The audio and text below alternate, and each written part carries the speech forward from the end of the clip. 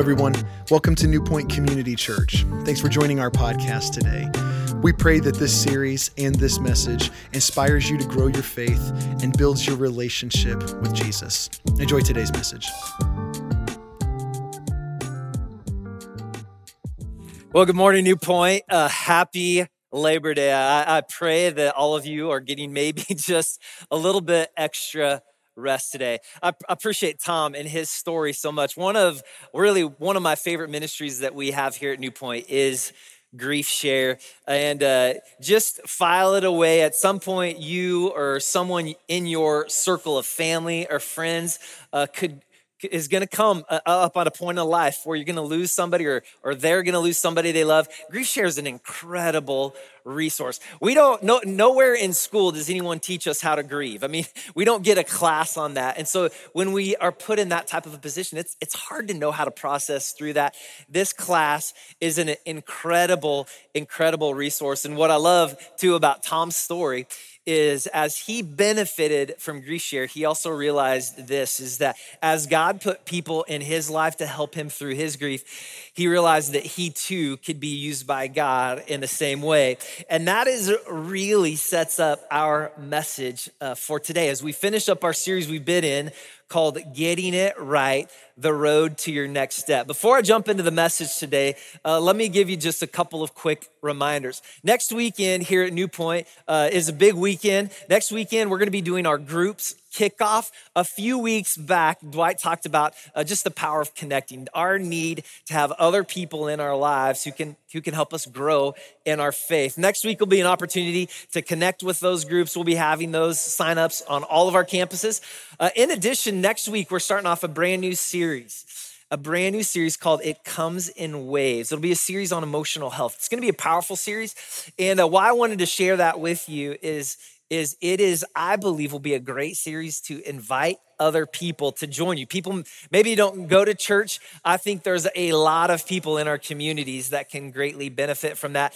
So next few weeks will be a great opportunity to invite them. But today, our series we've been in, Getting It Right, the Road to Your Next Step. This whole series in a nutshell is about this. How do you grow in your faith? How do we grow in our relationship with a God who's invisible? Well, God gives us some very practical things. We just sang a song about faith, rise up. Faith is not just a matter of things we believe in our head, but faith is actually very actionable. Faith is all about steps that we take all throughout our life. And as a church, we've identified 6 of those steps. We call them next steps. They're not the only ways we grow in our faith, but they are some of the most practical things we can do to be growing in our faith. If you remember a while back, we talked first about the idea of deciding. The very first step for any of us is getting to the point where we make the decision to follow Christ, where we believe that Jesus is who he said, that he lived, died, and was raised again, and we want to put our lives into his hands. We also talked about about attending, that we need to be around other people where we can be encouraged in our faith. We also talked about inviting. As God works in our lives, it's important for us to share that with others. We talked about connecting with God, connecting with others a few weeks ago. Last week, we talked about giving and learning to trust God in the area of our finances. Today, we're wrapping it all up with a final step, and that step is serving. I want to share a picture with you. You might get a kick out of this.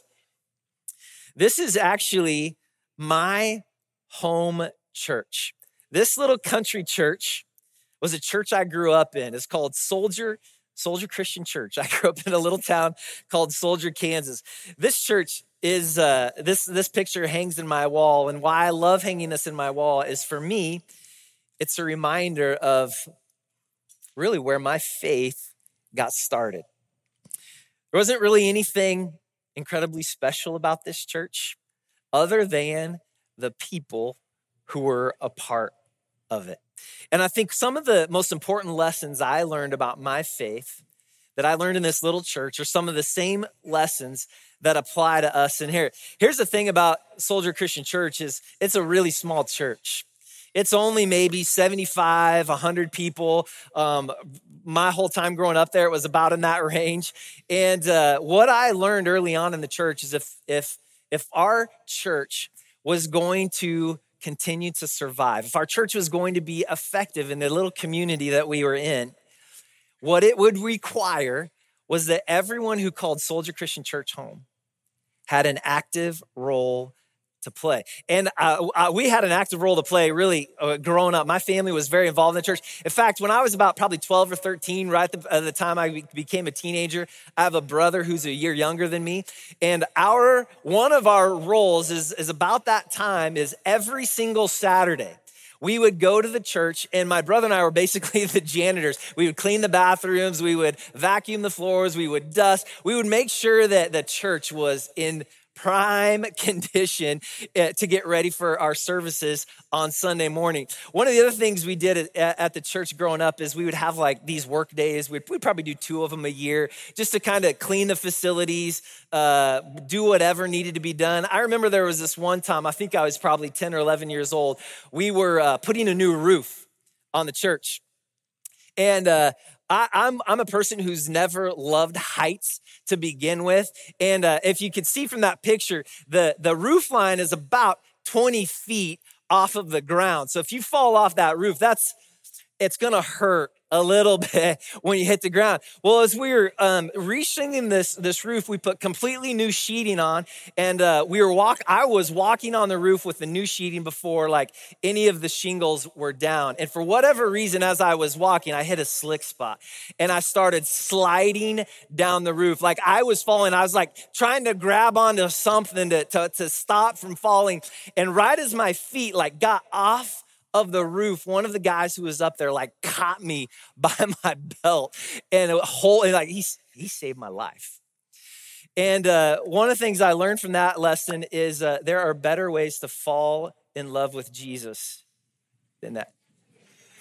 Okay, I just wanted to see if you're awake. It's Labor Day. It's rainy out this morning. Just had to get one little dad joke in there this morning. But that church, here's the thing I learned in that church. And although our church here at New Point is very different in some ways, there's one way that New Point and every other church is exactly the same. The church not only exists for you. New Point not only exists for you, but you exist for the church. God created you for the church just as much as he created the church for you. Another way to say it is, I believe this to be true. And I believe scripture talks about this all throughout the New Testament, is that once we're called to salvation, we're also called to serve. Once we decide, the initial next step, once we decide to give our lives to Jesus, I believe at that very moment, we're also called to give our lives to others. One of my favorite chapters in all of Scripture comes from Romans chapter 12. In Romans chapter 12, this is it's my favorite one because it has some good things to say. It's also my favorite because it's honestly one of the more challenging chapters I think we read. In Romans chapter 12, I'm going to read verses 1 through 8. I think it sets up this idea of how God has created us to serve others, to serve the church. Here's what it says, starting in verse 1 of Romans chapter 12. It says, "Therefore I urge you, brothers and sisters, in view of God's mercy, because we've been saved, because we've received God's mercy, to offer your bodies as a living sacrifice, holy and pleasing to God. This is your true and proper worship. So do not conform to the pattern of this world, but be transformed by the renewing of your mind. Then you will be able to test and approve what God's will is, his good, pleasing, and perfect will. It says, for by the grace given to me, I say to every one of you, do not think of yourself more highly than you ought, but rather think of yourself with sober judgment in accordance with the faith that God has distributed to each of you. For faith, just as each of us has one body with many members, and these members do not all have the same function. So in Christ we, though many, we form one body, and each member, each one of us, belongs to all the others.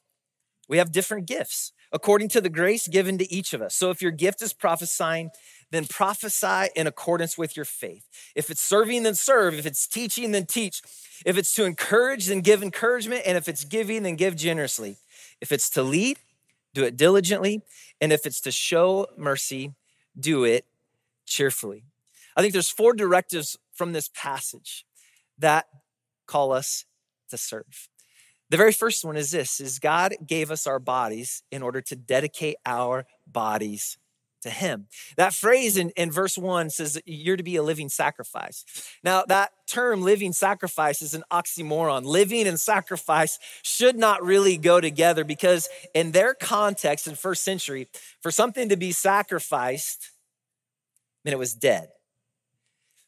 But God actually calls us to be a living sacrifice. He wants us to use this. Jesus actually talked about this idea a lot when he said this in Luke chapter 9, verse 23. Jesus said this.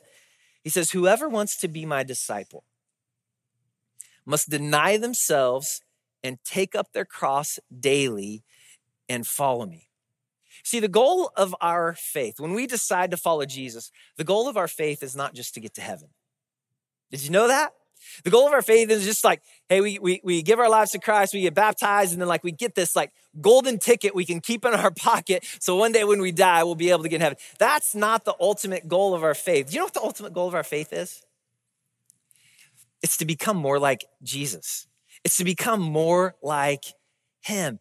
And who was Jesus? Jesus was a servant. So as we think about this idea of serving, really the ultimate idea is not just that we would do acts of service. Oh, that's a really good thing. Like that's the right place to start.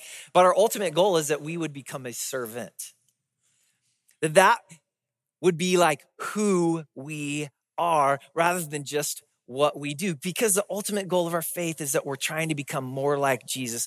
And there was no better servant, no better example of that in the history of the world than Jesus. In fact, that phrase, a living sacrifice, I think that maybe another way it could be like interpreted is that each one of us would be a living servant. That's a goal of our faith. I'm not there yet. I'm a long ways away from there. Hopefully, as I continue to mature, as I continue to get a little bit older, hopefully I'm moving more in that direction though. So I'm becoming more and more of a living servant. So that's the first thing that this passage talks about in connection to serving. And here's the second thing, is in order for us to be a servant, we have to remove competing distractions. Distractions is big for all of us. I mean, we are really good with filling our time with all kinds of things. In verse 2, it says, do not conform to the patterns of this world. I actually think another way to think about that word patterns would be priorities. Do not conform to the priorities of this world. I don't know about you, but it's easy for me to get my priorities mixed up.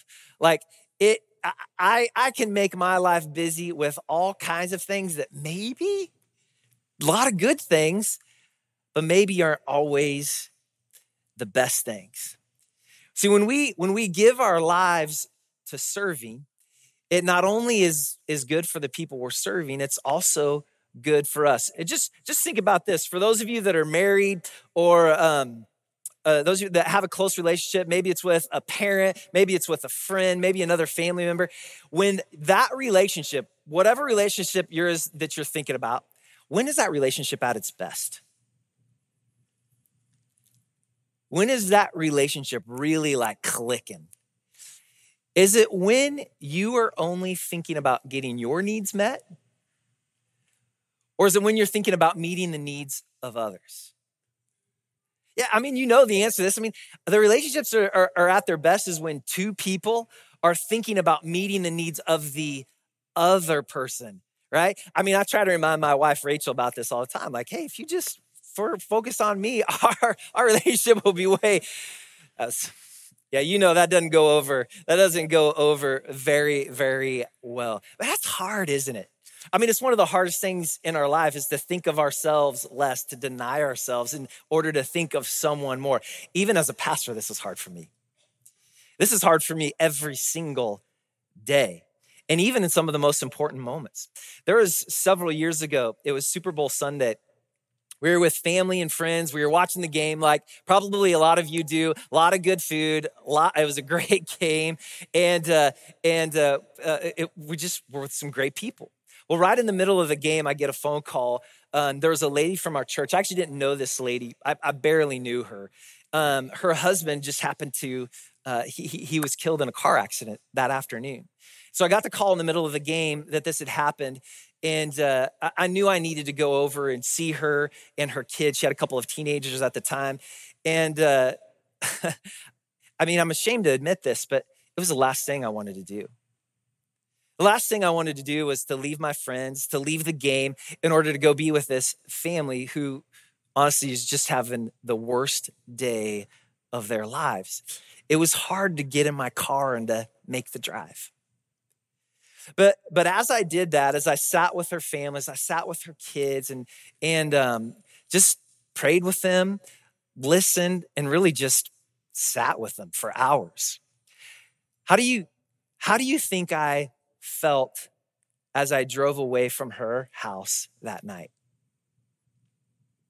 It was completely different. I was no longer thinking, man, I missed the Super Bowl. Like, oh, what an awful day. I was thinking like, there's no place I would have rather have been than to be with her and her kids in their worst moment.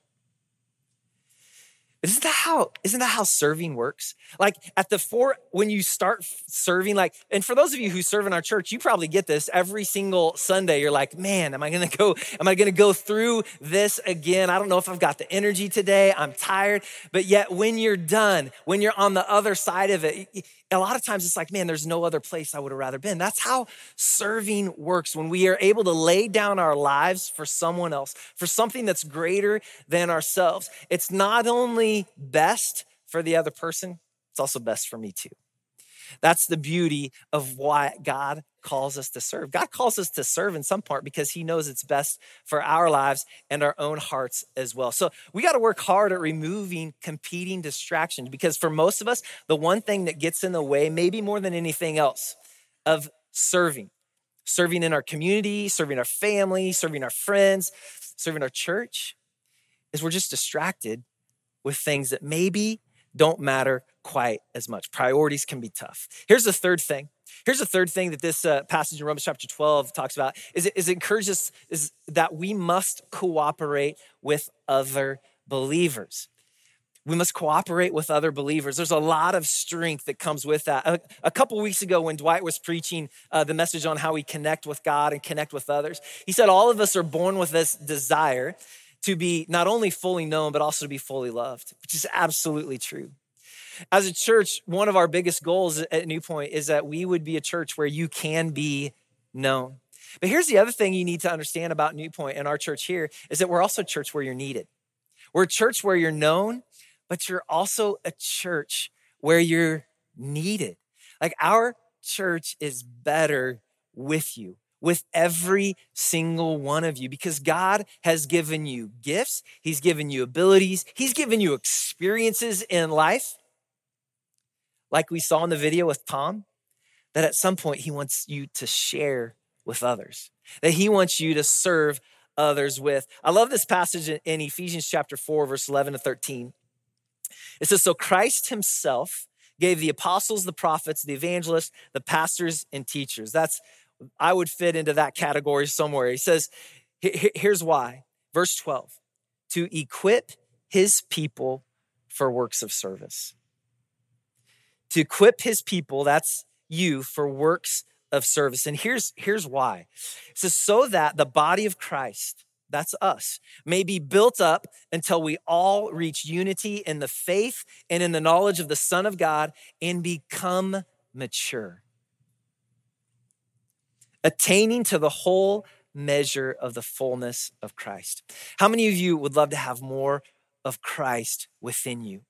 How many of you would love for your life to look more like Christ? How do we have more of the fullness of Christ in us? It doesn't happen as a lone ranger. It doesn't happen as an individual. It happens in community. And not only in community, but it happens when we serve each other. The church exists for you, but you also exist for the church. Here's the final thing from this passage is that it encourages us to use our gifts, to activate your gifts. All of us have been given gifts of all kinds. This passage in Romans 12 lists a few of them. There's some other passages that list more, but we all have gifts. Again, we all have experiences that God has given to us so that at some point we can share them with other people. We can use those things to serve others. I believe there's two ways we should activate our gifts. The first is this. The first is in an area of strength. Where are you naturally talented? Where are you gifted? You need to find an area to use those strengths that God has given you. Why?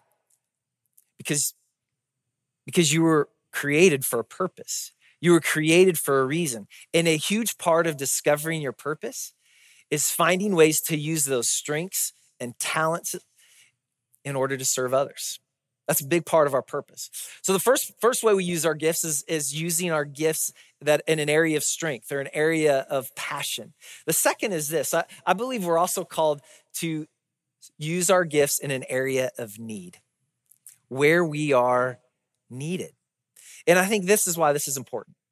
Going back to that statement from Jesus is that each one of us is to carry our crosses, to deny ourselves, pick up our cross, and die to ourselves, is when we serve in an area of need, it helps us practice that. It's a little bit like fasting. I don't know if you've ever done a fast where you fasted for food, maybe for a day, for a couple of days. One of the powers of fasting is that it helps us tell our bodies no. It learns like, hey, even though we have these cravings and these desires, like we can say no to ourselves and still be okay. We can still be survived. That's serving in an area of need. It gives us practice in developing the muscle of denying ourselves in order to serve others. So here's what we want to do today is we just want to share some needs that we have with you in our church. Again, our church is a place where you are both known and needed. Before I do that though, what I'd like to do is I just like to pray for us, that God would continue to open our eyes to ways we could serve him in our community, serve him in our family, serve him with our friends, and also serve him in our church. Father God, we're grateful for the example of Jesus. We're grateful for who he was. God, in our faith, help us not to settle for someday when we die. God, may our faith be more. May it be about this life and God, how you created us to use us to inspire others to follow you, to share you with others, and to serve you, God. Because as we do those things, God, we know that you will become more real in our lives. God, I pray in these next few moments that you just give us eyes to see ways we could serve our church. It's in Jesus' name we pray. Amen. Thank you for joining us today. If you want to know more about us, please visit our website at newpoint.org. There you'll find past messages, parent resources, times and locations to all of our physical campuses, or you could just download our app at newpoint.org/app. There you can find all those same resources just in a mobile version. We want to say thank you again for joining us, and we'll see you next time.